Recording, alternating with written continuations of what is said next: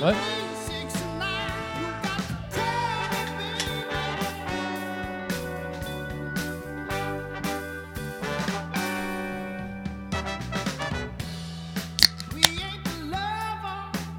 I guess these things are hot. Hey, we're back for another week of SVS Fly Fishing Podcast, and so I'm here. yeah, just the two of us. I'm here. We should have came in back with Will Smith. Just the two of us. Yeah, I had to miss a week. I had to get some shit done. Yeah, it happens, man. Getting stuff done around the house. Growing up life, it happens to all of us. You know, this is the only time you can get away from away from fishing or being in the outdoors. It's fucking 7 degrees outside. When it's 7 and they're calling for 14 inches of snow. Exactly. So last few weeks I've been kind of putting into the house and doing some basement work. Doing the Mama Says list. Yeah, I got the Binford out. The Binford 5000 is out. Slapping walls up and doing her up. I hear you, man. Yeah, sorry I didn't get to come over and help the other day. Yeah, I can't entice you with fucking beers now. This sucks. No, I know. Oh. Like I told Ashley, she said, let's try this one restaurant. I said, let's go in February. Chad doesn't want to try the food. He just wants to try the beer selection. I went somewhere Friday night. We went out with Bruce and my mom and Ashley. We went to a Magic Tree, which is known for like tons and tons of craft beer. Out there in the old Boardman? In Boardman. Yeah. And we had picked up a new washing machine at that place that you were supposed to go, the warehouse. Yeah, yep, sure. And my stepdad was pulling a trailer with his pickup truck. I was like, well, I guess you guys can just chug a lug. I'll drive the trailer home. And that's what ended up happening. Hey, he's probably appreciative. Yeah, he's like, I could drive it home, but I was like, hey, I didn't drink, so you might as well let me drive. Which is weird. First time in my life. Here, third month in my life that I've been responsible like this. I think you meant third time or something, like you drove a trailer like that. And I'm like, you've driven a million trailers. No, yeah, I drive trailers all the time, but been responsible. Oh, yeah. Only third time in your life. Yeah. So, hey, tonight's show being brought to you by Predator Fly Gear. Check them out at predatorflygear.com. Simsfishing.com. Tonight's show is being recorded live from the Urban Fly Company studios. Check Mark out at urbanflycompany.com. And also check Mark out at the Muskie Mac Show, March 5th and 6th at the Princescape Arena in down by Pittsburgh. ARX Hooks, arxhooks.com. Queen City Guiding. Check out our boy Ryan Evans for some of the best flies and fly tying material in town. Yeti, built for the wild? Don't call Frank, call the bank. Don't call the bank, call Frank. And Down to Earth Wealth Management. Thank you. So, hey, I wanted to bring up a story that is not fly fishing related with you first, Jay. It's very topical for this week. Does it involve me? No, it's like an actual news story. Can you guess what the news story that I'm talking about is? It involves a rapper. Have you heard anything about this? No. Oh my God, Jason, you're gonna laugh your ass off. I haven't. I don't really get into the, Hollywood scene or anything that's happening out and that kind of stuff. Okay, headline. Instagram model accuses Drake of putting hot sauce inside a condom, and he seemingly responds, "You can have your 15 minutes of fame."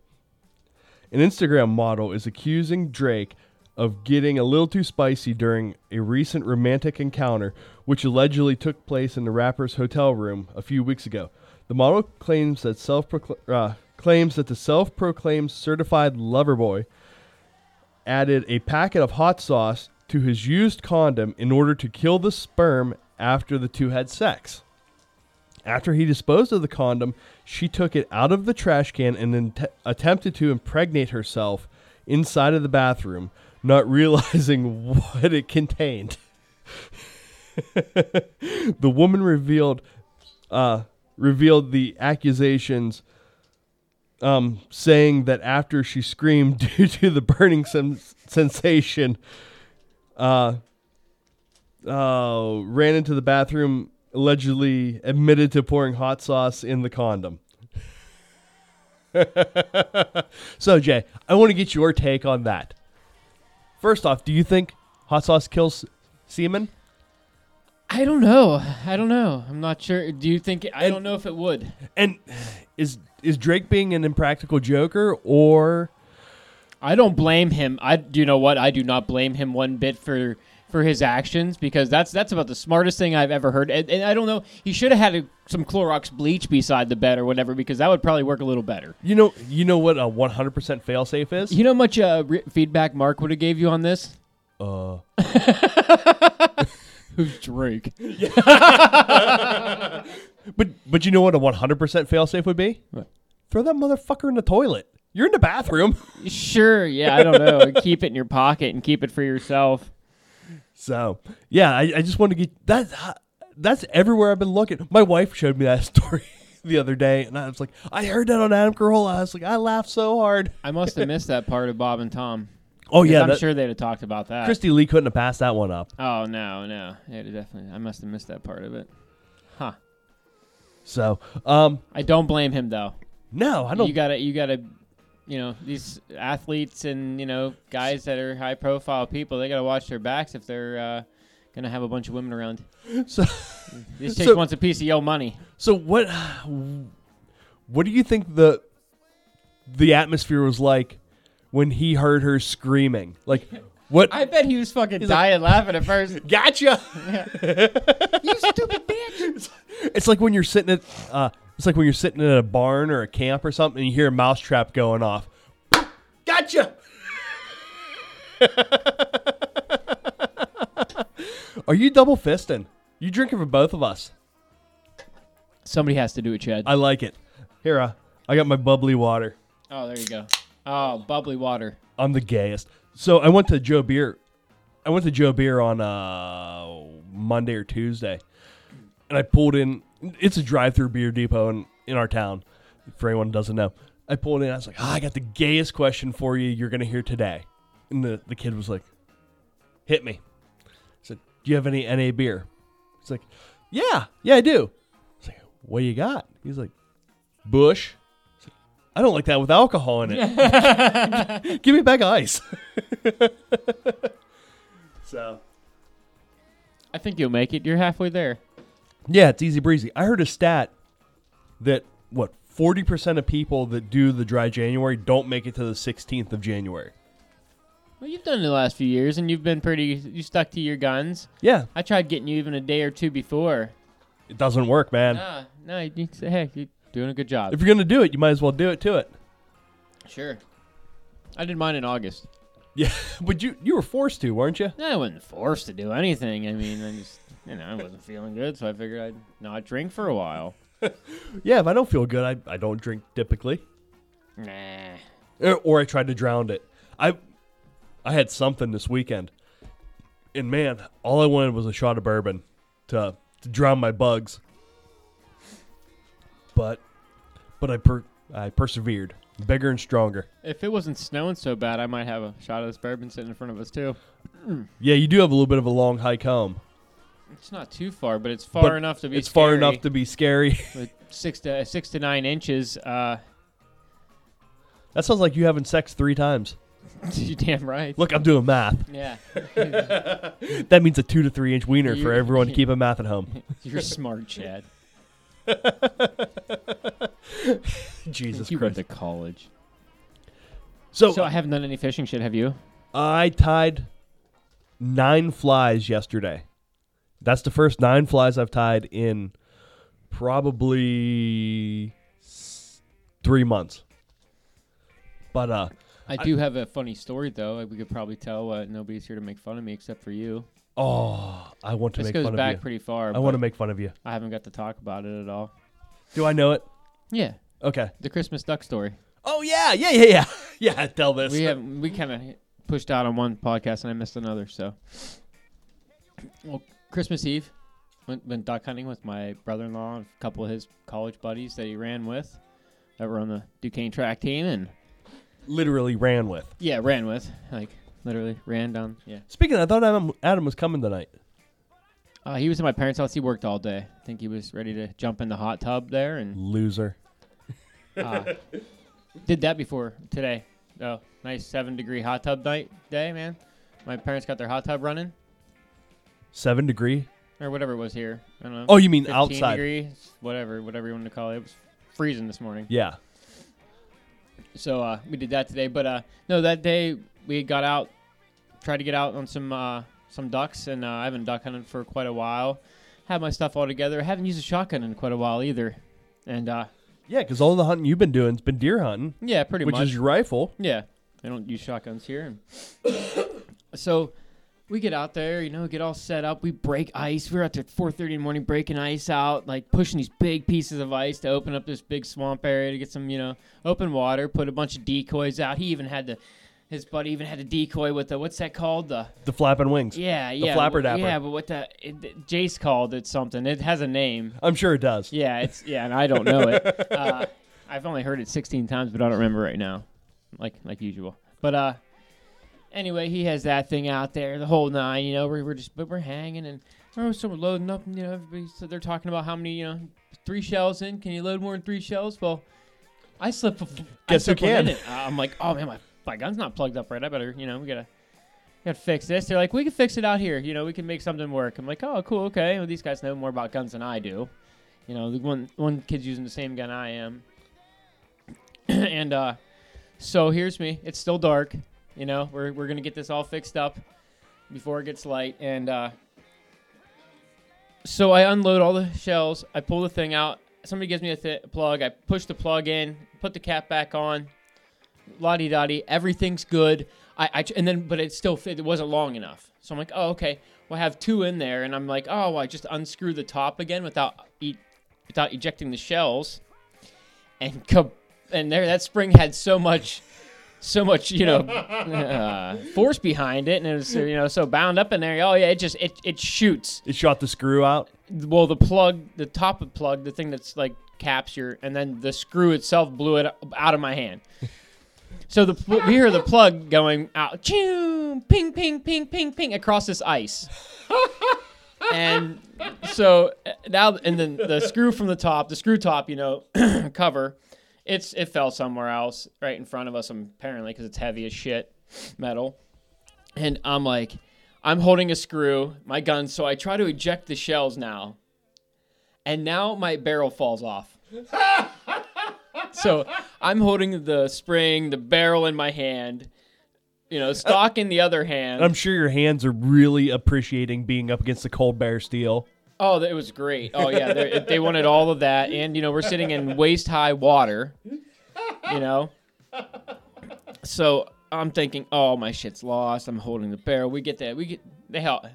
One of his buddies comes over, helps, gets the shells out of there. We get all that taken care of. So now I'm just holding my gun in pieces. Well, his buddy goes out and he's like, I'm going to go look for the plug. And he goes out, finds it out on the ice. Finds it, brings it back.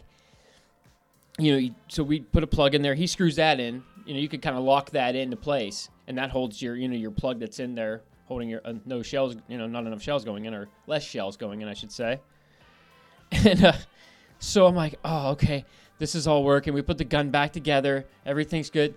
I'm like, man, I'd like to find that screw top. If I tell my dad this story, he's gonna want to kick me. He's gonna kick me in the nuts for losing shit out here and being an idiot. And he just turns his head and looks straight down. My Adam's buddy Bobby, and in the screw top sitting right there. He said, hey, there it is. You have to reach down in the water for it. No, it was sitting right on top of something right there, like on a bunch of brush, man. Sitting right. He just reaches down, grabs it, screws it on. Gun's fine. It's plugged up. It's perfect. I'm like, oh my gosh. Like, somebody was on our side that morning. Look at you falling in a pile of shit and coming out smelling like a rose. I know. Oh, and if those guys weren't there helping me, I would have definitely not known what the fuck what was happening, or would have, I'd have been a shit show. No, you would have had 4 shells in your gun. Yeah, pretty much. I'd be like, I'll just put 3 in there and call it a day. But they helped me out a lot, and that was cool. The day ended up being fun. We didn't see any ducks or geese. We saw a lot of good camaraderie and some chill time, some relaxed time, and a flock of cranes. Sandhill cranes, you said. Sandhill cranes, and it was pretty cool to see them. They have a weird noise they make. Yeah, they do. Yeah. They're pretty cool. Yeah, cool to see. creatures. Yeah, they're big. Yeah. Yeah, that was my debacle that they pulled me out of. So, but good times. I dig it, man. That's funny as shit. One of those head shakers. At least it all worked out. Yeah. I didn't tell you, I went to Buffalo on Monday. Just for again? For a round tripper, man. For what? For work. Oh. I drove up, picked up a tractor, and came home.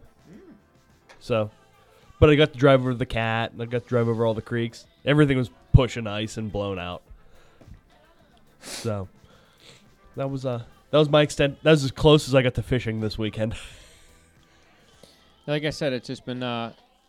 I went through the process of tearing out a couple walls down in the basement. I mean, if you want to get into like the details of it at all. Yeah, man, we got nothing but time. We got a half hour till we're calling our guest, Bart Landwehr. Actually, if anyone is keeping score at home. But yeah, so I tore out a couple walls, and it's kind of hard to explain, but opened up. Took out a bedroom basically that was down there. Some, one of the kids that lived there previously had been, sleeping in, the older son. And so I opened that all up. I took the bar out that they had. I'm going to remake another bar down there. Okay.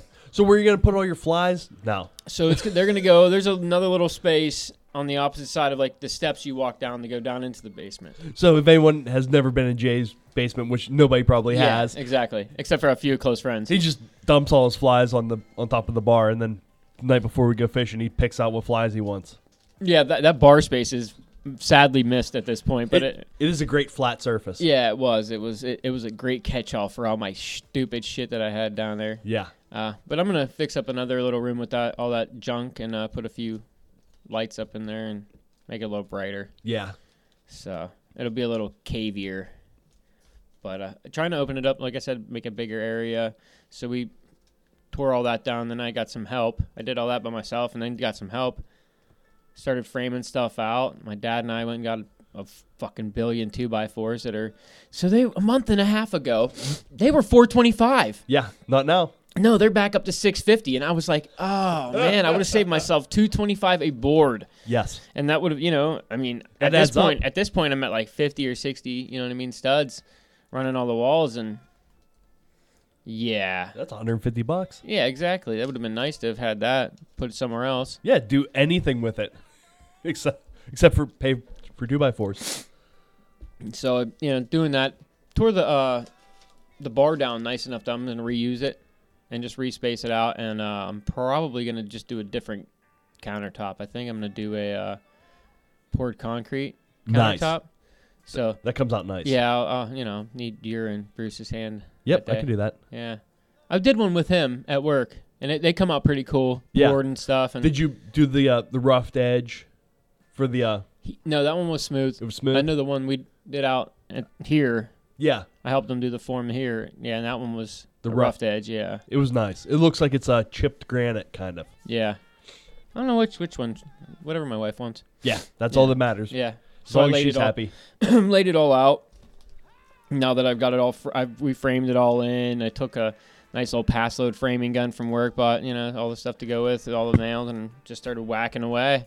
Had my dad and my brother-in-law there helping me a bunch, and man, tore a bunch of ceiling down. Oh man, dusty, and it was it's a little bit older house, and kind of like when we tore your kitchen ceiling down. Oh yeah, beautiful. Tear out's great. Oh, so didn't think I was gonna take the whole ceiling down, but I tore into one part, and it just started coming down in sheets, like 8-foot sheets, and it was just too easy to not do it. Yeah, it was nice. I'm like, let's just do this. Let's just rip it down.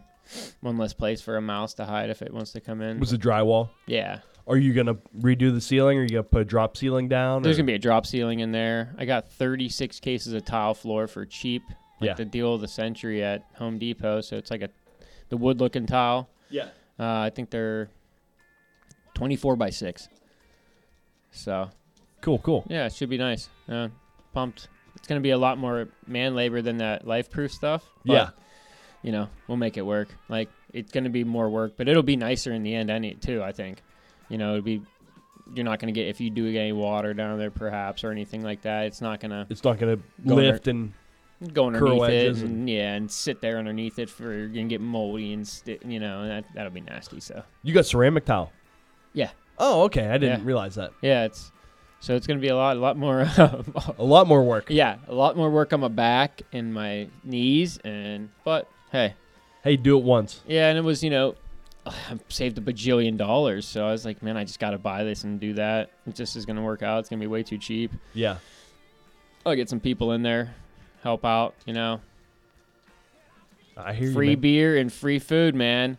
That's all you got to offer a guy, and they're usually, If you do it in February, I'll be over. Oh, I'm sure we'll wait till February 1st to do the floor, just so Chad can come over and has to help mix mortar and do the flooring. February 1st is a Monday, if I'm not mistaken. You're gonna get me for an extra week, you son of a bitch. It's a Tuesday. All right, well, and what's the 5th? The 5th. Sounds great. Yeah, because February 2nd is a Wednesday. We always celebrate February 2nd around here. It's Groundhog's Day. Oh yeah, for sure. Yeah, Punxsutawney Phil.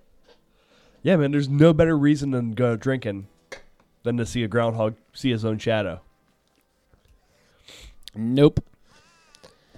Man, bought some boxes, though, man. Put some electrical in. We're getting it done, dude. All about it, dude. That's all I've been putting my mind into. My wife's like, when you do projects like this at home, like, you look like you are in another world at all times. Like, she always asks me, like, are you okay? I'm like, yeah, I'm just thinking. I'm just thinking. Like, thinking about where this receptacle has to be. That I'm pinning all those ones up high, you know what I mean? The ones for the TVs. Yeah. So it'd be right behind the So TV. you don't have to drop a cord down. Yeah, exactly, yeah. F that noise. Yeah. Not if you don't have to. I'm gonna run some out into the bar that I'm gonna make to for fridge For blenders. and fridges. A fridge, you know what I mean? One in the back of the fridge for sure. Yeah.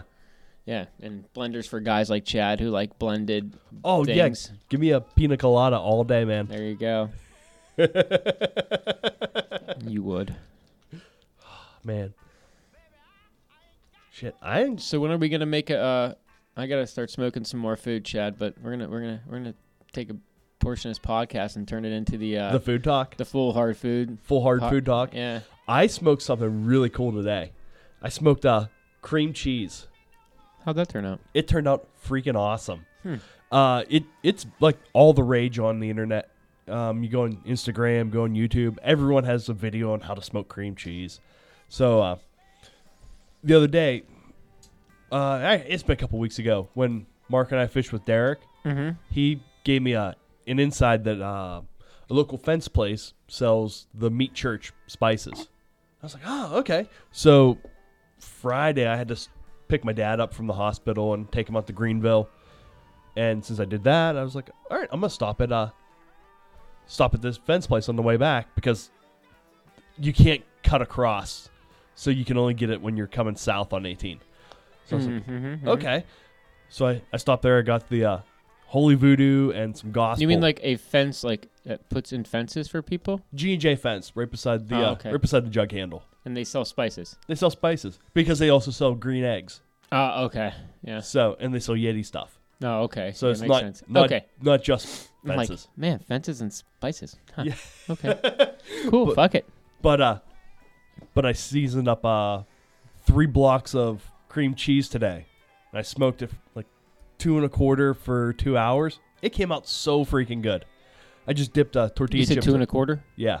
I just dipped tortilla chips in it and watched football and got fat. So like you buying cream cheese in a tub and putting it into some kind of Tupperware, does it melt when it gets in up to 200 and some degrees? No, or it keeps shape. does it keep shape? My wife went to You're Sam's just Club. going to get some Philadelphia fucking cream cheese and throwing it in there on like in the package? Well, I took it out of the package Okay. and I set it on like a tin foil. I made a tin foil tray. Okay. But my wife bought like a 5-pound block of cream cheese. Okay. So I cut 3 slivers off of it. Gotcha. And I seasoned those with different seasonings. And then I put them on this homemade tinfoil tray that I made. Sure. And I put it in the grill. Very nice. But then last night, How long you said that then? 2 hours. 2 hours? Okay. I wasn't listening. I'm sorry. It didn't have to be that long. And no one's listening right now. Everyone's just waiting for Bart. Oh, sure. We're just wasting time. They're fast forwarding. I smoked chicken thighs last night, which was awesome, with the Weber kettle and a vortex, which is like a little volcano in the middle. And then I made an Alabama white sauce with it, which is like mayonnaise and apple cider vinegar and brown sugar. And oh my God, it's so good. I like it better than regular barbecue sauce myself. But I'm into making my own barbecue sauce. That stuff's good. yeah. Have you fired up Bobby's Grill yet, or smoker, since Christmas? Not since. And I yelled at my wife because I have a gift card to the local meat market around here, and Plumbo's we always talk about. And I wanted to get a couple pieces of meat that I can smoke on the weekends. You know, we got football on TV. It's freezing cold. There's nothing else to do, and I go out, stoke the fire, keep warm, and hang out and drink beers and smoke food. I want to, and I need to. I need to keep up on it, and I want to get into. What do you think a good thing to start with? I was thinking like something like a pork butt. Yeah, or even I thought like a pork shoulder or something. That is a pork butt. Okay, yeah. Yep. They're super hard to fuck up. Yeah. Do some pulled pork sandwiches with them. Yep. Yeah. You can do anything with them. You can make pulled pork nachos. You could shred it and put it in the chili. Make pulled pork chili. You can do just about anything with pulled pork. Yeah. Oh, for sure. Yeah.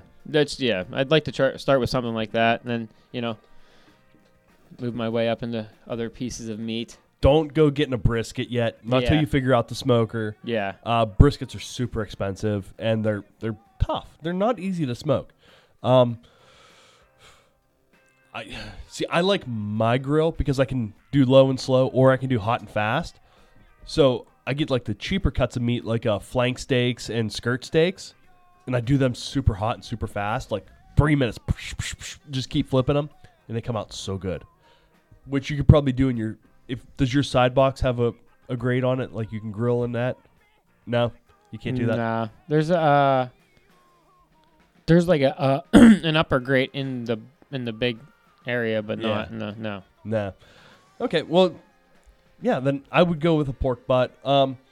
If you want to go toward beef, get a flat iron steak or a flat iron roast. They're really good, and they're pretty easy and they taste delicious. You have to look into all that. Yeah. Palumbo's has it all. I went there on Saturday, and because of this impeding storm that's coming in, I was there for an hour. They were short-staffed, like everyone else. Sure. But they were jammed with people because people were packing up for this snowstorm. Yeah, it's a storm that's going to last one day. And it's... My wife went to Walmart. She said it was a fucking zoo. Yeah. Ash went to Sam's Club, and she didn't tell me how it was. But... So, my son was looking at all his comic books today. He's like, Dad, I need picture frames. I'm going to frame these comics. These are so cool. He had a couple cool ones. So I brought out my holy grail for him. I went downstairs in the basement. I dug out all my old comic books. And I have comic books that were my uncle's comic books when they were young. So, like, early Avengers and early Adam Ants and stuff like that. Mm-hmm. Nolan's mind was blown. It was cool. He was like, Dad, this is cool. It's cool to wait, at least he'll really appreciate it. Yeah. Like, I showed him all my X-Men cards and stuff 2 years ago, and he's over that. But the comic books he was really into. He's like, dude, Dad, there's Doctor Strange. I was like, yeah, that's Doctor Strange from the 80s, bro. Oh, those X-Men cards were awesome. Yeah. I remember having a bunch of those. I have so many. I still have all mine.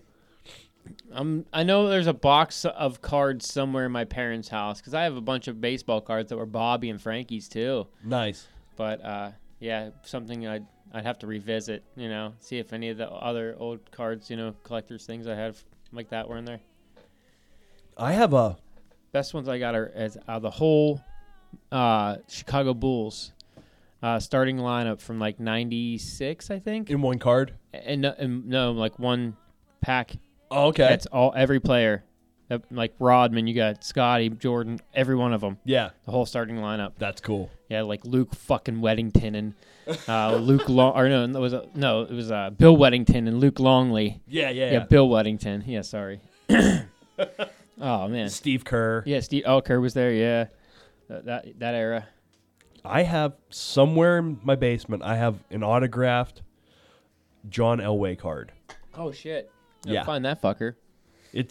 I think I know where it is. The kid I got it off of, I told him I'd give it back to him because he was young and impressionable, and I didn't steal it off of him. You suckered him out of like $1 million card. I didn't steal it off him by any means, but I definitely didn't give him fair market value for it at the same time.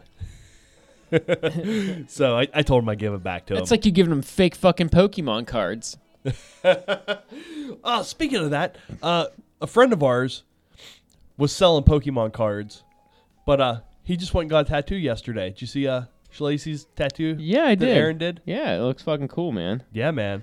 I had to comment on it. It looked really nice. If anyone goes into the way, way, way back machine, like the first 50 episodes of the show, you'll hear Justin Shalacy's voice. Oh, Justin, yeah. Now he's conservation officer? Now he's the fuzz. Now he's the fuzz out in central Pennsylvania. So if you see him on the creek, look. Run. Yeah, run. Don't get out of there. Run. Yeah. So. Nothing good can come from this.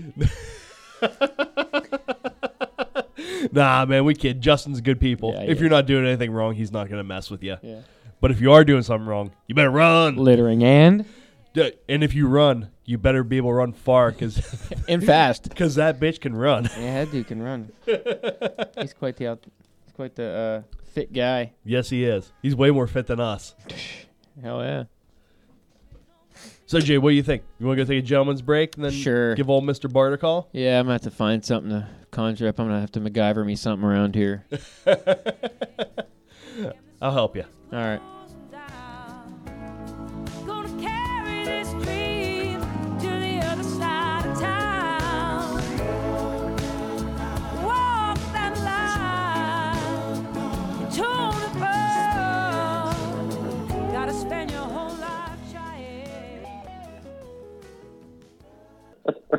And we are back with Bart Landwehr. What is going on, my good friend? How you doing, guys? Good to be here. Oh, we're doing great on this snowy night out in western Pennsylvania. Nice. So, hey, Bart, I said where we are. Where are you located? I am actually in Green Bay, Wisconsin. Okay. It is definitely winter here as well. Did we get a hold of you because the Packers had a bye this week? Oh, yeah, for sure. Heck yeah, man. You guys played today too, huh? We're not Steelers fans. They do, but the Steelers do play today. That would be our closest team to us. But I'm a Cowboys fan. I'm watching my Cowboys lose right now on my telephone right next to me. So, yeah, it's yeah, it is what it is. And even more of a bummer, I'm a Browns fan. Ooh, ouch. Yeah, man. Sorry about that. Yeah, it's been a rough decade. Nice. So, hey, Bart, I'm sorry. Where are you guiding out of? And can you tell us how you started guiding? How you got your beginning? Absolutely. I guide for Tight Lines, Tim Landwehr's outfit, my cousin. And I got my beginning actually in Colorado. When I started fishing trout, well, Tim is my cousin, obviously, so we started fishing a lot together. And we both got nomadic, 18, 19 years old and headed west. And I was guiding in Colorado. He was guiding in Montana. And just fished like crazy out there and both migrated home. And when we got here, we were doing a lot of smallmouth fishing. And, I mean, nobody was doing a lot of smallmouth fishing with a fly back then. And he had this harebrained idea to start a fly shop. And I had this harebrained idea to finally finish college and make my parents happy. So we kind of got together and started thinking we could probably guide these things. And the rest is kind of, as I say, history, 21 years later, and we're still giving her. So when you were in Colorado, were you fishing out of a drift boat and throwing streamers like you do for smallmouth now? Some. I did a lot of walkway trips as well. A lot of, dry fly fishing, nymph fishing. So, yeah, I mean, and I still love trout fishing, but it's definitely a different attack than I do now for smallmouth. And you guys, your crew of guys bring the drift boats to Wisconsin, like that theory of how to to go after the smallmouth? There were always a few drift boats around, but I think to make a concerted effort to guide these things and do it kind of Western style and have the Western style experience. Yeah, I think we were pretty early in that game. That's cool. Do you guys strictly fish out of hard boats now, or do you guys have any rafts in the fleet? Yeah, we do. So let's see. Well, most guys have a drift boat. There's a couple rafts in the fleet, and there's a couple jet sleds as well. Ooh, so we can cover lots of different water. Those are fancy. Yeah, those are fancy. Do you guys use the rafts to cover skinnier tribs and creeks, or? Yes, we've got a couple of floats that are real bony and kind of rapidy and stuff like that. You destroy a hard boat in them, and the access getting in is brutal. You have to drag the rafts a long way to get to the river. So yeah, we picked up a couple rafts for some of those tribs, and it's worked out awesome. Yeah, we got 2 rafts on our crew now, and they're lifesavers. Oh, absolutely. Yeah, rafts are awesome. When the water gets super skinny on some of these tribs, I mean, there's a few tribs that you can use a hard boat early in the season, but as the water drops out, you got to get the raft. Yeah, we found with just the lack of, access points, even, in places for us, and what size it is, it just, man, to try to have to get something in there, there's no boat launches, so. Absolutely, yeah. You can put them in a lot of weird spots, for sure. Yeah, and that's spots that people don't even normally walk to, let alone put boats in. Mm-hmm. Yeah, for sure. So, Bart, would you mind walking us through how the season goes for you? When do you guys start poking around? When do you guys start guiding? And what are some tactics that you do? Oh, absolutely. You got 2 days to do this, or what? Yeah, man. We got all night. Jay has half a case of beer, so we're good. I'm gonna sleep. If we get snowed in, I'll just sleep next door at Chad's house. Our season here typically starts first week of May is when we start our pre-spawn trips. Now, historically, some of the rivers we fish on didn't open until that first weekend in May. Last year, they changed that on one of our biggest rivers that is open year-round. So we could potentially get there earlier and start fishing, but that's all weather dependent because the water stays pretty cold up there. And we found early May is about when the fish start kind of migrating back into their summertime haunts. A pre-spawn is normally, give or take a couple weeks where the fish have, left their winter water and they're getting back up into the system. And, I'm a teacher, so I don't have the luxury of guiding throughout the week during that season, so I just guide the weekend. That goes till about mid-May. And then once we really start seeing the fish digging gravel and getting going, we back off. Then we just kind of lay low until the first week of June. And that's when we really get cranking. And then we run through September. So the kids what's up? I was going to say, did the kids at school notice you're a little bit more happy, a little more easygoing at that time of the year when you're getting to start to fish again? Absolutely. And they always ask me, are you fishing now? Is it time to fish now? Yeah, they all know I'm a guy, so that's kind of cool. And the school I teach at, there's a lot of kids that like to hunt and fish, so we definitely connect there. So it's not uncommon after school to have kids stopping by my room to show me pictures of fish they caught or something they harvested hunting. So that's pretty cool. That's super cool. Hell yeah, you're the cool teacher. Yeah. I remember my teacher in high school like that. Yep. Mr. Hutchison. Oh, is that right? Yeah. Damn, we do make a difference. You do. Yep. So yeah, we start that pre-spawn, and pre-spawn's kind of weird because you just got to kind of go out there and take. I won't say take temperature because we do that too. You got to know what the water temps at, but you just got to see what the fish are doing. And normally that magic number we look for water temp wise is about 50 degrees. Once you get a few days that are kind of consistently hanging around 50, those fish really start moving back into the river. And pre-spawn is all about finding good holding water that the fish are kind of eating like pigs getting ready for the spawn. So creek mouths, deep seams where there's slow, fast water meet are really good spots. The whole river does not fish awesome that time of year. You got to find key spots where the fish are kind of piled up. And if you can get into a spot where they're piled up, you can have your shoes full for quite some time. So you'll just drop anchor and lay waste? Yeah, you try to. I mean, and it depends. Like, you try. Definitely, that's the goal. But if you can get on them, it can be unbelievable. And I'll do just that. I'll sit on the fast water seam and drop anchor, and then just work that pocket. And in that time of year, I do a lot of if it's cold yet and the fish aren't real aggressive, long kind of straight floral leaders with crayfish or leech type patterns, jig type patterns, and just kind of slow work them down along the bottom. And if you got a pile of fish in there, you can really have a good day doing that. Do you ever do the those balanced minnows under an indicator, or is that not something you're looking to do? Well, I will for sure. There's a lot of different, like minnow patterns that I will do under an indicator because it's so crucial to keep that fly down. And when you're stack mending and trying to keep that fly down in the column, you lose connection with it. So having an indicator out there, it helps out a lot to see that eat. And I forgive my my ignorance, but I've never fished for a smallmouth under an indicator.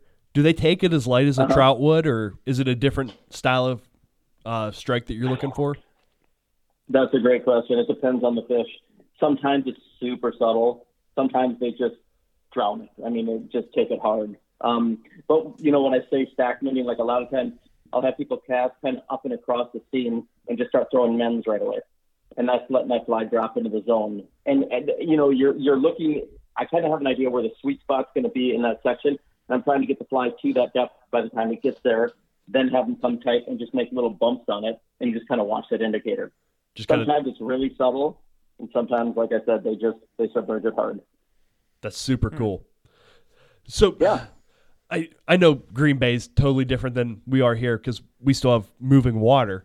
You could do that in the wintertime around here, I would think.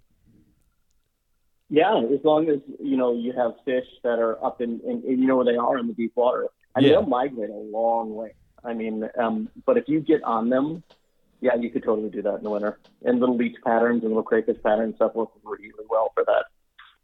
Yeah, man. It was 28 today, and I was thinking about going and trying it out. But then I sat on the couch and watched football. Yeah, that sounds like a better idea at 28. So as pre-spawn comes to an end, and you start to see them on gravel, what do you guys do? Yep. You just start tying flies, getting ready for the season? Yep, that's it. Yep, maybe take a couple boat rides and go check them out spawn, and that's pretty cool to see. Hopefully by then we got some popper fish already too. And that, oddly enough, people they equate, topwater fishing to late summer and hot. But somebody always puts a fish in the net on a dry fly in the pre-spawn for sure. Like I said, the one video I saw of you on YouTube, you had already put you had put the first fish on a popper in the net for the Tight Lines crew that year. Yeah, that's kind of a big a point of pride for us to see who can get the first fish on top out of all the guides. And you always want to be the one, but you'll be sitting on the river with clients, and all of a sudden text comes in, like, damn it, God, somebody got one. But it's kind of funny because, I would, if it's a deep water game, obviously that's what you got to play. But throughout the day, I'll try and move up the column a little bit to see what the fish will do. And if you start to get them to chase like a intermediate, mid-range minnow twitch, that's great. They're starting to get a little more aggressive. And as the day heats up, a lot of times what I'm looking for is if you throw like a Murdoch minnow or something like that on a floating line and it hits the water and the fish grabs it immediately, I'm instantly going to try popper because I think the fish are ready to come up. And does it normally work? Sometimes. Sometimes it does. So you're saying there's a chance. Like anything, there's always a chance. You don't know if you don't try. So speaking of the Murdoch minnow, we've heard a couple stories from Tim about one of his guides taking a Murdoch minnow out and figuring out that they actually do catch smallmouth. I've heard about that, yeah. Could we get the story from the horse's mouth? Yeah, it was, as Tim probably, he tells the story really good, but I was on the river with clients, and there was a guy fishing with a kid in front of me all day, and they were just destroying fish. on I don't know if they were using stick bait, but they used something a lot bigger than I was using. Because at the time, years ago, we didn't really have any direction or any guide to how to do this. We just kind of figured it out as we went. And we fished a lot of smaller streamers. And I saw these guys, I don't know if they were jointed wraps or what they were throwing, but they were crushing fish. So my goal was I got to the shop that night, and I was just looking through the bin to try and find something that could replicate that. And Tim had these striper flies, these merch minnows, and they looked like bigger bait fish, and they looked cool. And I bought up a bunch, and the next day I had a trip, and I went out, and yeah, they liked them a lot. I mean, and it was interesting for me to see, that crippled bait fish come through the water. I mean, it's totally different than like stripping a woolly bugger. I mean, that back and forth, that walk the dog, you can pause it, and the fish just went nuts over them. And that kind of started changing the game in our thoughts on streamer fishing, for sure. Yeah, I had been totally oblivious to that fly up until about 3 years ago. One of our buddies tied one, and I tied it on after I broke off another fly, and I think put 3 fish in the raft back to back to back to back, and I was like, God, this thing's really working. So now, and what's oh, go ahead. I was gonna say now my box is full of them. Oh yeah, absolutely. Well, the cool thing is everybody likes to see the eat. Everybody likes to see the strike, and with a big flashy kind of neutrally buoyant minnow pattern, I don't care if it's a Murdish or a Game Changer or whatever, you see it happen. And you also, I think, you can watch how the fish are reacting to it, and a lot of times they're with you as you're retrieving that fly, but they're not committing to it. You need to do something totally different. So, I mean, you might have them track their beaming with you, but they'll follow you all the way to the side of the boat and not eat it until you change something. You know what I mean? Yeah, for sure. I mean, and I've seen it so much as, where you're walking it back and forth and you've got a fish that's all fired up, chasing it back and forth behind it, not eating it. And I've told clients, rip it 5 times really fast and then stop it. And they'll just chase away from the fish and they stop it, kind of kick sideways, and that fish closes, and a lot of times they'll just detonate on it right there because they think it's getting away. Awesome, man. That gave me goosebumps. I'm just picturing it happening. Yeah, and what's funny is when they're really in the zone on those flies too. I mean, I've had boats that, where they'll come right to the boat with it and eat it right outside of the boat, like leader way up inside, near your fly's almost at the tip top, and they'll eat the fly. Do you get many fish that follow fish that are caught? Absolutely, for sure. What's your tactic to catch those? Have a streamer rod close by. Because if you ever watch them, they're so greedy. You ever have it where you're fighting a fish and he kind of throws up what he's been eating? Yeah, crayfish claws all the time. Yeah, crayfish stuff pop out of them, minnows pop out of them. If you ever watch, I've seen the other fish around them eat it. Okay. Like they'll start eating it. So they're all fired up. They think somebody's got something that they want to have. So if you have a streamer flying, it's kind of dirty, but I'll tell whoever's hooked up in the front, hang them, let them swim back down for a second. Get the other rod out there, flop it across, and bring it through. And then most times, if you have the situation ready to go, one of the other fish is going to grab the fly. Awesome. Yeah, we've come across that a couple of times, and it's definitely fun. Yeah, for sure. For sure. It makes for great photo ops for clients as well. Absolutely. You bet. Get 2 in a basket, man. Heck yeah. You're a hero then. Absolutely. You're the guide of the year. I can't believe you knew that would work. Well, it's an old tactic I've used for years. So June, what? I was just going to say, speaking of that, I think it's just kind of that aggressive territorial nature of smallmouth that, they get upset if somebody's getting something they think they should have. You know what I mean? Yeah. And I've seen, I'm a huge one. I love when I'm going down the river, if I'm fishing or if I'm guiding, I'm kind of always paying attention, obviously, to what's going on. You want to. And when I see a eat or something like that, if we miss it, if it's a really, really good spot, I kind of make a mental note of that, because especially if I think it's a big fish, a lot of times those big fish, they hang in one area all summer. They'll venture out to feed, but they always go back to that spot. So if I miss a good fish, I'll come back and keep picking at that spot, and most times I can catch that fish. But they're so territorial. I've got a quick story that I'll give you guys. I was fishing to a fish just like that I had marked. I had a guy miss this fish, and I knew it was a good one, and it was just kind of the perfect spot. A current ripped off of a corner. There was a little pocket, and a tree had fallen in. It was just a great spot not a big spot, great spot for one big fish. So I take these guys down, and it's kind of an overcast day, perfect streamer day. So I tell the guy, I kind of get them all set up for this spot. This guy's a pretty good stick, so we know what we're going to do when we get to the spot, and I get him in the position, and he makes a cast, and he sets down the streamer, and as soon as he starts hovering, he twitches it right away, and I see this big fish pull off, and he's coming, and he's twitching it back to the boat, and just that fish is maybe 3 feet behind that fly, and he's coming. I'm confident he's going to eat it, and about a 15-inch snot rocket northern came blasting through and grabbed the streamer. And I watched that smallmouth beat the living shit out of that northern the entire way to the boat. I mean, just slamming into his side. He was folded across his nose. I mean, I put that thing in the net. It's kind of mushy. But, I mean, that was that smallmouth's food in his spot, and he wasn't letting anybody else get in the way of it. So, yeah, they're pretty wild that way. That's awesome. That's a great story. Do you get many pike getting in the way? Absolutely. Yeah, they can be annoying, especially when you have a fly on that's taking you a whole bunch of time to tie or cost you $10, and they go through it like hot knife through butter, as they say, right? Yeah. Oh yeah, I hate losing them. The fly's gone. I hate losing game changers at pike. That's definitely one thing. Oh my God, that hurts your feelings pretty bad. Yeah. Yeah.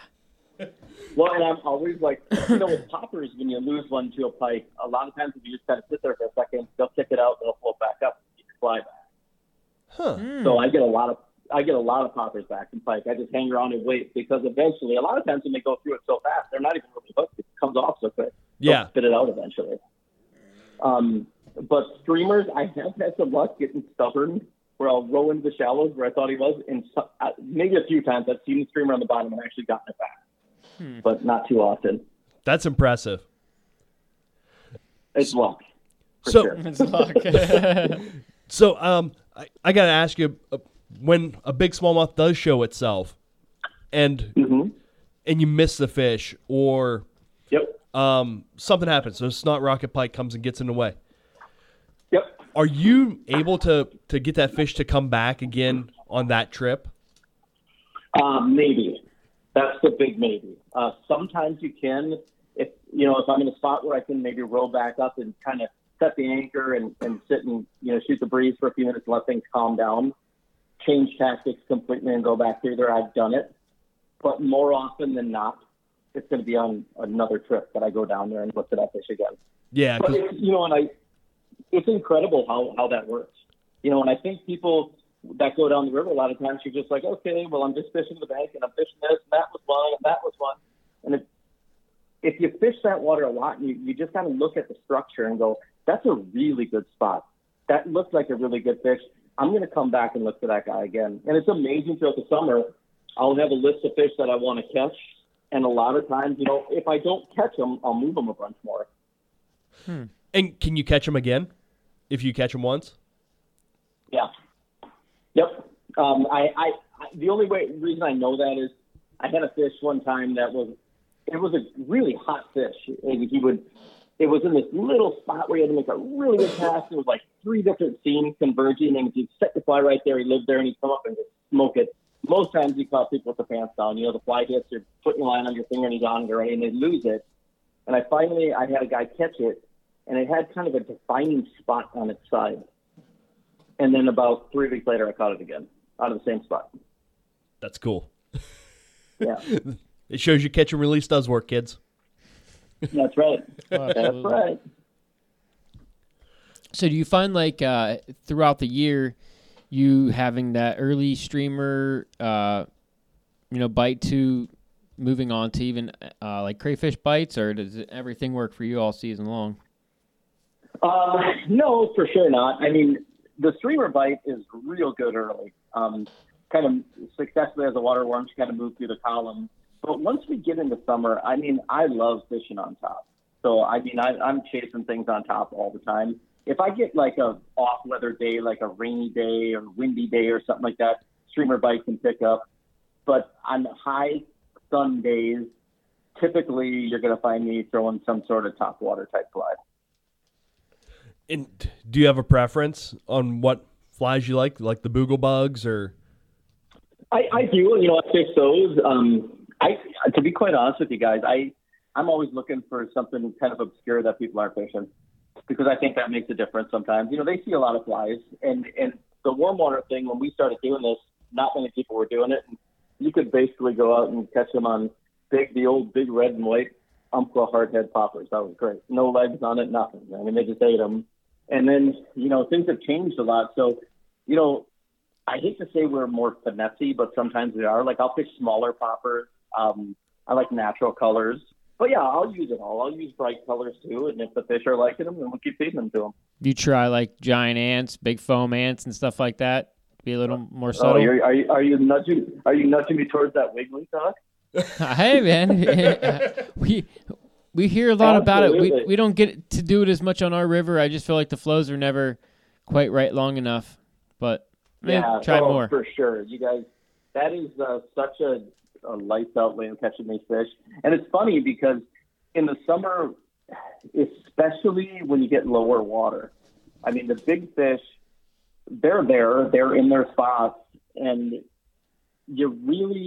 I think big flies sometimes, they can scare them and spook them. So that kind of finessey stuff, like big Chernobyl ants, Mr. Wiggly. I use, when in August I start seeing lots of grasshoppers, I use hopper patterns. They love hoppers. But it's, that is more of a trout game, because we're setting, long casts, reach men, good drift, little twitches, just real subtle work with the fly, and really paying attention to the spots and getting perfect grips to them. Because the way I look at it, that fish in the middle of a sunny day, he's probably not out actively chasing down and crushing everything in the river. It just doesn't work like that. But they are always window shopping. What else do they have to do? They lay in their spot and they watch the world go by above them. And if something looks foodie, they don't have thumbs to grab it and look at it. So they put it in their mouth to see what it is. Huh. When you're doing that, what do you run them for leaders and tippets and blah, blah, blah gear talk? Typically, it doesn't have to be super long. I mean, I'll run like a 9-foot leader taper, and I'll use like Maxima Chameleon 8-pound for my tippet. Okay. So it's not... And what's that? It's nothing like super trouty.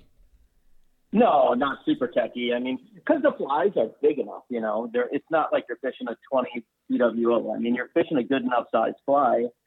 But the biggest thing I think is that you want in those situations to show the fish the fly first.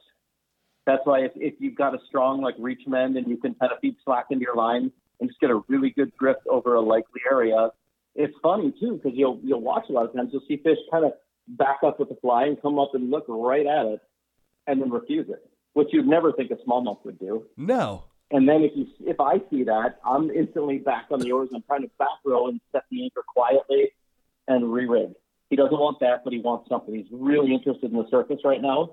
And then I'll switch to something maybe more natural, like a damselfly pattern or a dragonfly pattern, and send that down to him. And it's amazing when they're doing that, because everybody wants the big explosive eat. I love it too. But when they're doing that, I mean, why explode on something that's trapped in the surface film? They just sip it like a trout. Exactly. And they could be giant fish doing it. Yeah. Huh. It's getting my wheels turning, man. I'm going to tie a bunch of stimulators on like size 2s. Oh, dude, I love stimulators. That's a great fly. Yeah, I fish stimulators. Do you But it's funny. For smallmouth, sure. Okay. Do you put any foam in it or no? Yeah, I'll do foam body stimulators. I'll fish. We don't see like a huge emergence of salmon flies or golden stones or anything, but they are around. I'll fish stonefly patterns. Really? And it's something that they see. Now, if you ever see, like, if you're on the river and you'll see like a moth hit the water and be flapping all over the place. I mean, it's not like it's a hatch of moths, but all of a sudden, if you watch it for a while, you'll see a fish eat it. I mean, they got to take advantage of anything that's easy for them, right? Yeah. That's the way I look at it. So that's what I try and do, and it's always better, if you can really pay attention when you're fishing. What I try and do is, if I can see a fish, if you can see a fish, if I can find one that I can look at, see visually, see what that fish is doing. I mean, is he hanging on the bottom? Is he kind of moving around? and then kind of make, a presentation to them from there and see what the fish wants. And if you're on anchor and you got a strong cast, or, you're fishing with somebody who's a good caster and they can get good drifts of that fish, you're probably not going to spook it, but you just want to see what it does. I mean, if it comes up, looks at it, refuses it, you try something different. I've gone through 5-6 fly switches and then caught the fish. Really? That's super cool. Yeah. So you brought up something that we don't have the opportunity to do, is see the fish. Oh, really? The main river that we fish, if we're getting 4 inches of viz, oh, hey, man. it's a good day.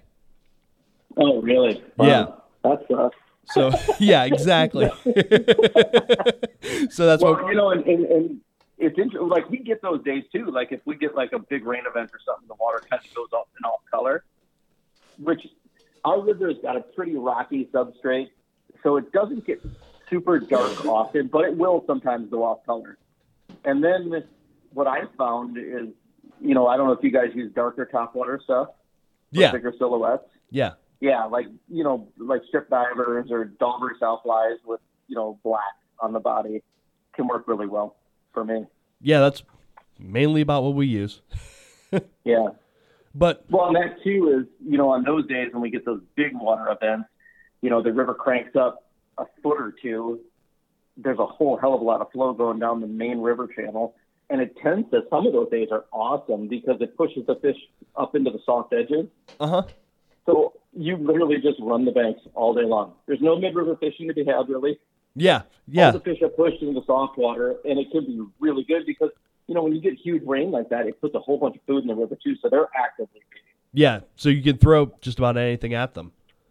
Yep, big bugs, big foam flies, big girder divers, stuff like that. Heck yeah. For sure. So, you have the Bardo minnow that you tied? Yeah. Yep. I love that thing, man. I just, like I said, stumbled across it doing homework for this. Thank you. Yeah. Do you have any other flies that you've kind of came up with? To be honest with you, I have my whole arsenal is probably, like lots of people, stolen from other types of flies. Yeah. That's streamer patterns that, I incorporate things that are already out there. Try and make it my own a little bit. And I try and simplify things. The more I've guided, like when I first came up with that streamer, it's real pretty and it works really well, but that thing sucks to tie a bunch of. Yeah, I'm sure it does. That's a very labor-intensive fly. So it's funny, like I'll tie in the wintertime and I'll get a bunch in my box and, guys will get in the boat like, hey, can we try one of your streamers? And I'm down in like next to nothing and I don't want to be tying anymore, It's just, so I do a lot of more simple type ties. But yeah, I mean, foam flies with rubber legs, I'm not going to say they're my creation because everybody ties them, but they all work. And do flies with rubber legs have to have yellow rubber legs? That's a good thing to argue about. Yeah, sometimes. And sometimes they got to be white. I love white rubber legs. Okay. I don't know why. It's just, it's the one thing, like if somebody gets in your boat and goes, hey, this is my favorite fly in the whole world. Well, we're going to fish that fly first because that person believes that they're going to fish it well. Yeah, absolutely. Confidence is king. It's the king, you bet. How many times have you tied a fly on, cast it twice, and said, I don't like how this fly's swimming, cut it off and tie another one on, More times than I could tell you, for sure. Exactly. Yeah, absolutely. F and that I fly. also, I'm a firm believer that it's about the fly, but the fly is probably the least important thing in the equation. I mean, especially when you're fishing topwater, it's about getting the right drift and hitting the spot. Because in this game, especially like in the summertime when the water's low and clear, if you're a foot away from the fish, sometimes you might as well be a mile away from the fish. You have to hit your spots and get a good drag-free drift. And drag is a no-no with smallmouth. I mean, they don't like it. Huh. It sounds more trouty every time you talk about it. I know. I mean, it really does. It feels that way. And I think that now, could you go down the river all day and have a great time and fish big streamers or fish crayfish tines and catch fish? For sure. But I don't know. I always like kind of opening up the next door and finding out what's behind it. And the more I started doing that with kind of more subtle approaches and sight fishing and things like that, it's amazing what you see these fish do. I mean, and I'm not talking little fish either, great big fish. You know, they'll come up and sip little bugs, and yeah, it's awesome. Can you put on like a size 16 parachute Adams and catch them? Or have you tried? No, I haven't tried. Oh, I do have one thing the hard thing about that is that, you know, smallmouth, they break the hook. Yeah, they'll break a hook, straighten the hook out. that hook wouldn't hold them. But I remember in the springtime, we have a it's like a capering sedge. It's a big caddis, big mottled wing caddis with long antennae, real cool fly. It's about a size 12 that shows up on the river. And they'll kind of hang in the bankside vegetation. And then, you know, wind comes through, they'll start laying eggs on the river and stuff like that. But I remember I was fishing with a guy one time, and we got to this flat, and I saw smallmouth kind of leaving the water, jumping, and they were chasing caddis emergers. There was a hatch going on. So I'm thinking, what? I have like big poppers. What am I going to do here? And I'm digging through a boat bag, and I found some soft tackle, like a size 16 partridge and olive soft tackle, right? Okay. So I had like a 6 weight in the boat, and we tapered everything back. And I was teaching this guy how to do like a wet fly swing and hold a loop of line under his finger. And the first time he went across that flat, that line loop got taken from him, and he hooked up a fish. So we catch this fish. I mean, it was a battle on that. It was a kind of a stout hook though, so it held. And we landed this fish, and when I opened its mouth, it wasn't, 14, 15-inch smallmouth, but it was green inside of its mouth with pupa. Really? And we sat on that flat and fished caddis pupa on a swing and caught a ton of fish. So, they're not necessarily, they don't key on hatches that I've seen smallmouth unless it's prolific. If it's prolific, everybody gets involved. Yeah. That's cool. That's a cool thing to keep in your back pocket. Absolutely. Speaking of that, do you swing at all for steelhead up there? Not to get off the smallmouth subject. Absolutely. Yeah, we do swing for steelhead up here. We don't have, our fishery has declined. There are some spots on the Wisconsin side of Lake Michigan that are still okay, but it was better. The stocking program has kind of declined a little bit, so it's not as good as it once was. But yeah, we used to have an awesome lake run brown fishery, and we'd swing for them and catch great big Chiefrel and browns up to like 18, 20 pounds. That's awesome. That's super cool. Yeah, that's fun. But okay, back to smallmouth. Nice little sidebar. Now we're back to the real fish. Yeah, back to what we all want to catch. Yeah. I know you teach and you guide in the summertime. Do you ever have a chance to take your techniques on the road and like go fish somewhere else and see if your techniques work in other places?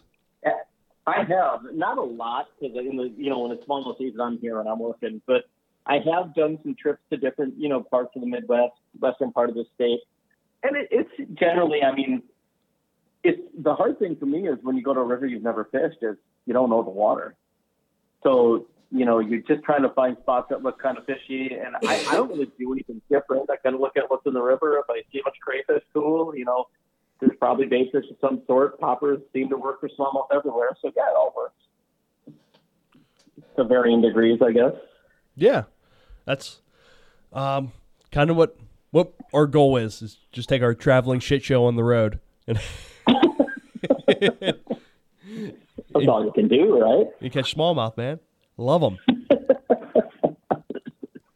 Oh, good stuff. So as summer winds down and turns to fall, are you still riding that popper topwater train, or are you going back to big streamers, sure. Or? You know what? Actually, I was just talking to one of our other guides the other day, and we were talking about September fishing and talking about just in the fall, the streamer bite can get real good. I think especially when you start to get some of those lowering temperatures in the evening. I think the fish sense the impending winter coming, and they really start putting the feed bag on. And you can get them more aggressive in the middle of the day, like where they'll chase down streamers again, because they know they have to put on weight because they don't do much in the winter. They don't do a lot of feeding in the winter. Do you notice the size of streamers changes, or are you throwing bigger stuff then than you would other times of year? Yeah, bigger is pretty good that time of year. I always throw pretty good sized streamers for smallmouth. I mean, because one, I can see it. And, you know, two, I think if you try and tie like a neutrally buoyant fly that's too short, it doesn't act right in the water. It doesn't give you that kick that you want. So, I mean, yeah, they definitely have bigger streamers in the fall for sure. Have you noticed, since the warm water game has become more of a popular thing, that the fly sizes that you're throwing are changing as well? Like now that everyone is asking you to be on a podcast talking about throwing streamers for smallmouth, are you finding that you're having to resort back to smaller streamers? Well, that's another one. That's a really good question because, you know, I just read recently this article that somebody sent me that was about conditioning fish and pressure conditioning fish. And I mean, when we first started fishing big streamers back when the murder started showing up, I mean, you could go in the summertime, low water, high water, didn't matter. And I'd always have a Murdish minnow on a line and we would crush all day long on it. And the fly still works, but it's changed. I mean, I don't know why. I mean, I don't know if I believe that fish can reason and remember, but I don't know what else it could be. You know, things change. I mean, and I think just curiosity and time on the water gets you doing different stuff. So I think that, you know, the more arrows you can add to your quiver, the more situations that you're going to be successful in. For sure. For sure. I'm totally with you on that. Noticed big thing lately, and I'm doing it now that I have an 8-year-old boy that likes to come once in a while. Do you pinch barbs? Nice. Do I pinch barbs? Yeah. Yeah, all the time. You do? Yep. Yeah, absolutely. Like I said, now that I have an 8-year-old boy in the boat, I like to have the easy out, easy in, easy out. Well, absolutely. And from a guide standpoint, you know, I don't do it. I don't want to sound horrible here. I don't do it as much for the fish as I do it for my own self because I've taken them out both ways, and it hurts a hell of a lot less when there's no barb on the hook. Yeah, you don't say. Hey, fish get off with barbs on them too, but if you keep your line tight and you go at the fish hard, you know, you have just as good a chance of keeping them on without a barb as you do with, I think. How long have you been practicing barbless? My whole guiding career. Oh, you have? Yep, I've never fished barbs. Oh, really? So you never really had to become proficient at the mono loop trick? Nope. But I do have a real good story about that if you guys have a second. We got nothing but time, man. When I was working in Colorado, I worked on this ranch, right? And the guests would come, and there was a lake on the ranch. And if guests were in, we couldn't fish this lake, and it was full of big cups. And there were little prams you could take out. Well, we had a week where there weren't any guests coming in, and there were cowboys or these wranglers on the ranch. And they went out in the morning, and they took a pram out, and they were throwing spoons for cutthroat and drinking beer. And we were kind of sitting out on a picnic table watching them, and all of a sudden we heard them swearing at each other and yelling, and they came in, and one of them had 2 or 3 trebles of a spoon buried in his forearm straight in. So the ranch manager, who is the ex-guide, you know, knows everything. He's an older guy, and we all looked up to him. He asked somebody to go get some heavy mono because he's going to show us how to take this thing out. And he looped on. He didn't know how to do it the right way. Because after about the 7th pull on the guy's arm, and he was pure white, he had to sit down. And I think we counted about 12 or 15 pulls before he tore it out and half the beat of his forearm with it. Oh my God! Yeah, that was hard to watch. Oh, that would be atrocious. We've had him removed a few different ways, but Chad did the mono loop pretty well on my dad's forearm one day. If you know how to do it, it works really well. Yeah, it came right out. The only thing that I was scared of was he had a game changer stuck in his pinky, and oh God. And it had the front hook was in his pinky, and then there's a back hook dangling around. So I was scared that when I pulled it, I was going to get that back hook. All went well. The only person who almost passed out was Chad. Yeah, I don't do good with people blood. That's okay, man. I understand. Yeah, I had one time with a tandem fly. I had a dangling back hook, and we had a big fish eat the fly. And the thing about smallmouth is, if you ever notice the way they kill a bait fish, they hit them at the head. Yeah. So back hooks on flies, I think you can probably cut them off because it's that front short stout hook that they're going to get hooked on. And that other one's just dangerous. But I had a fish come in one time, and he was chasing a streamer with 2 hooks on it. And he grabbed and hooked up. And the fish did like a quick, weird jump where he was nowhere ready to be in a net. But somehow he was outside of the boat, and I put him in the net. Well, you know how hot that fish is at that moment. Yeah. He is bouncing all over like crazy. And I'm trying to handle him. And I had my hands down trying to stop him in the net. And he spun around and sent that back hook into my wrist and then flopped out of the net. So he's just swimming away. That's a brand new kind of pain right there. Yeah. I'm sure some 4 little words came out of my otherwise mostly professional mouth on the river. But yeah, we got it out. It was marvelous, but man, that hurt. Well, I'm sure. Man, ooh. But man, besides the occasional pike, are there any other bycatches that you catch while you're smallmouth fishing? Oh yeah. Yeah, sure. Every now and again you get a big bluegill. They don't last long in the river. Like if you get high water and there's dams and reservoirs that they'll come out of and end up in the river. But sometimes after a big rain, when the water comes down, there'll be some bluegills in the system.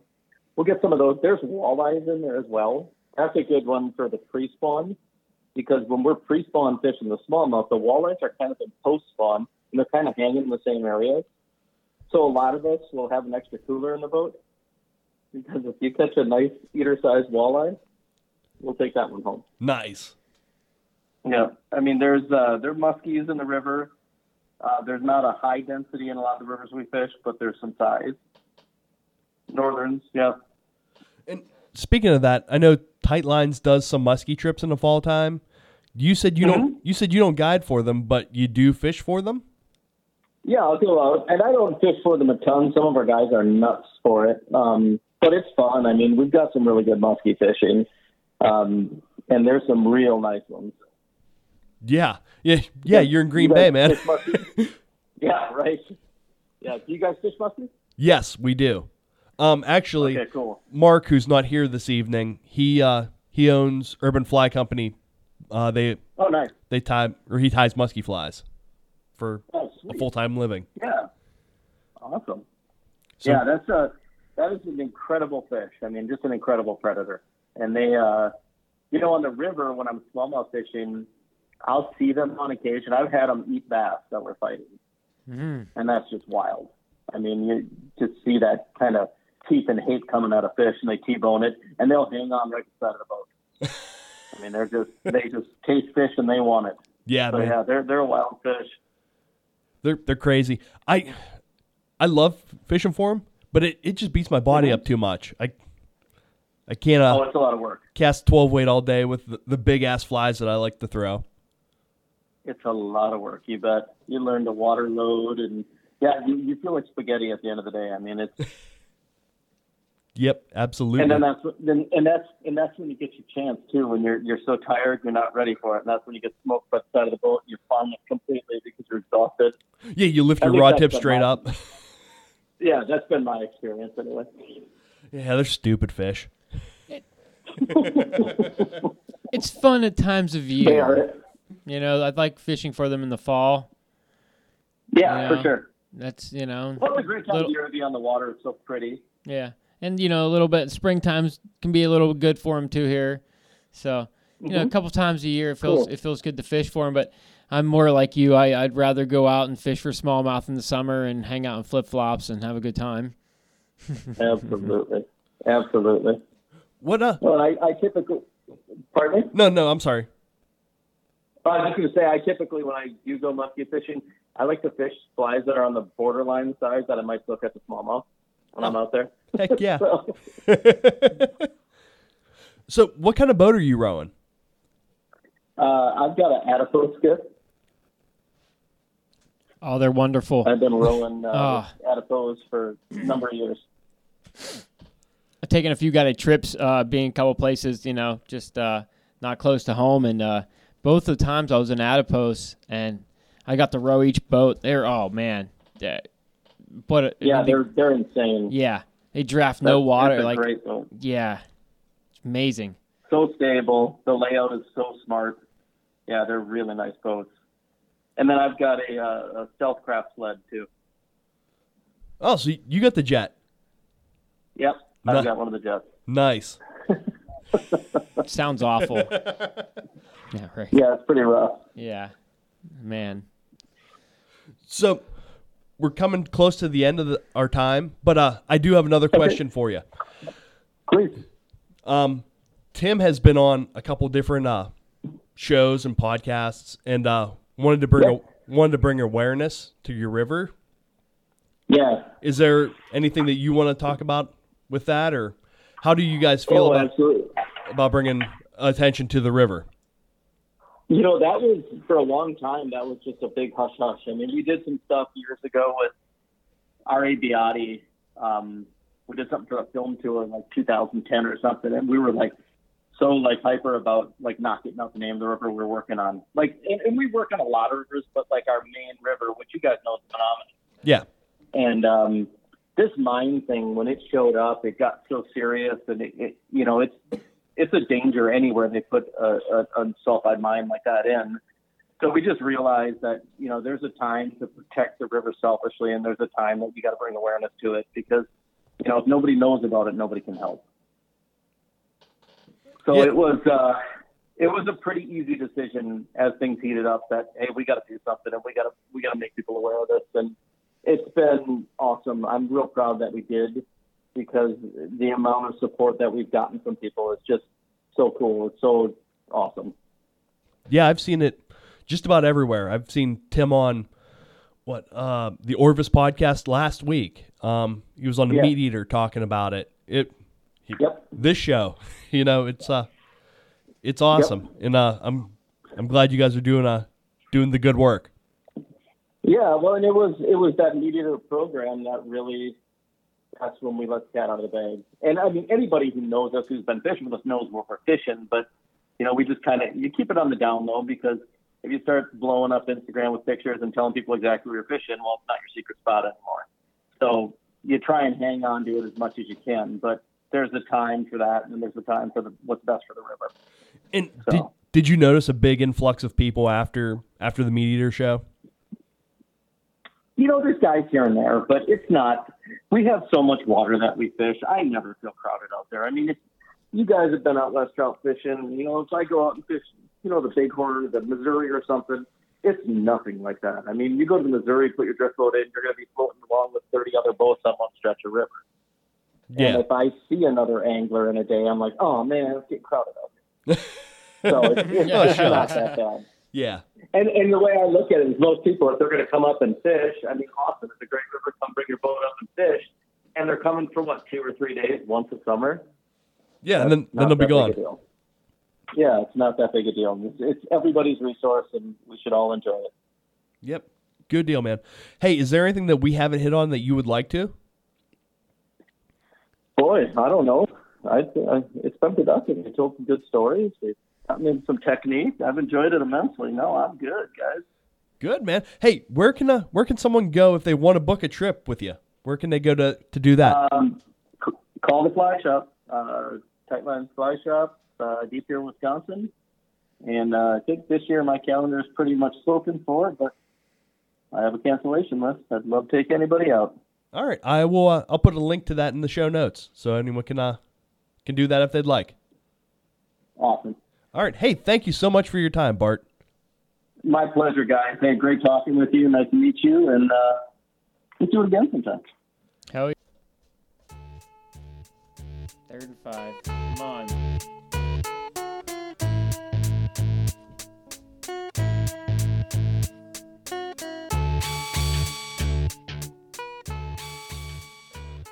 Oh man, Bart was good. That was awesome.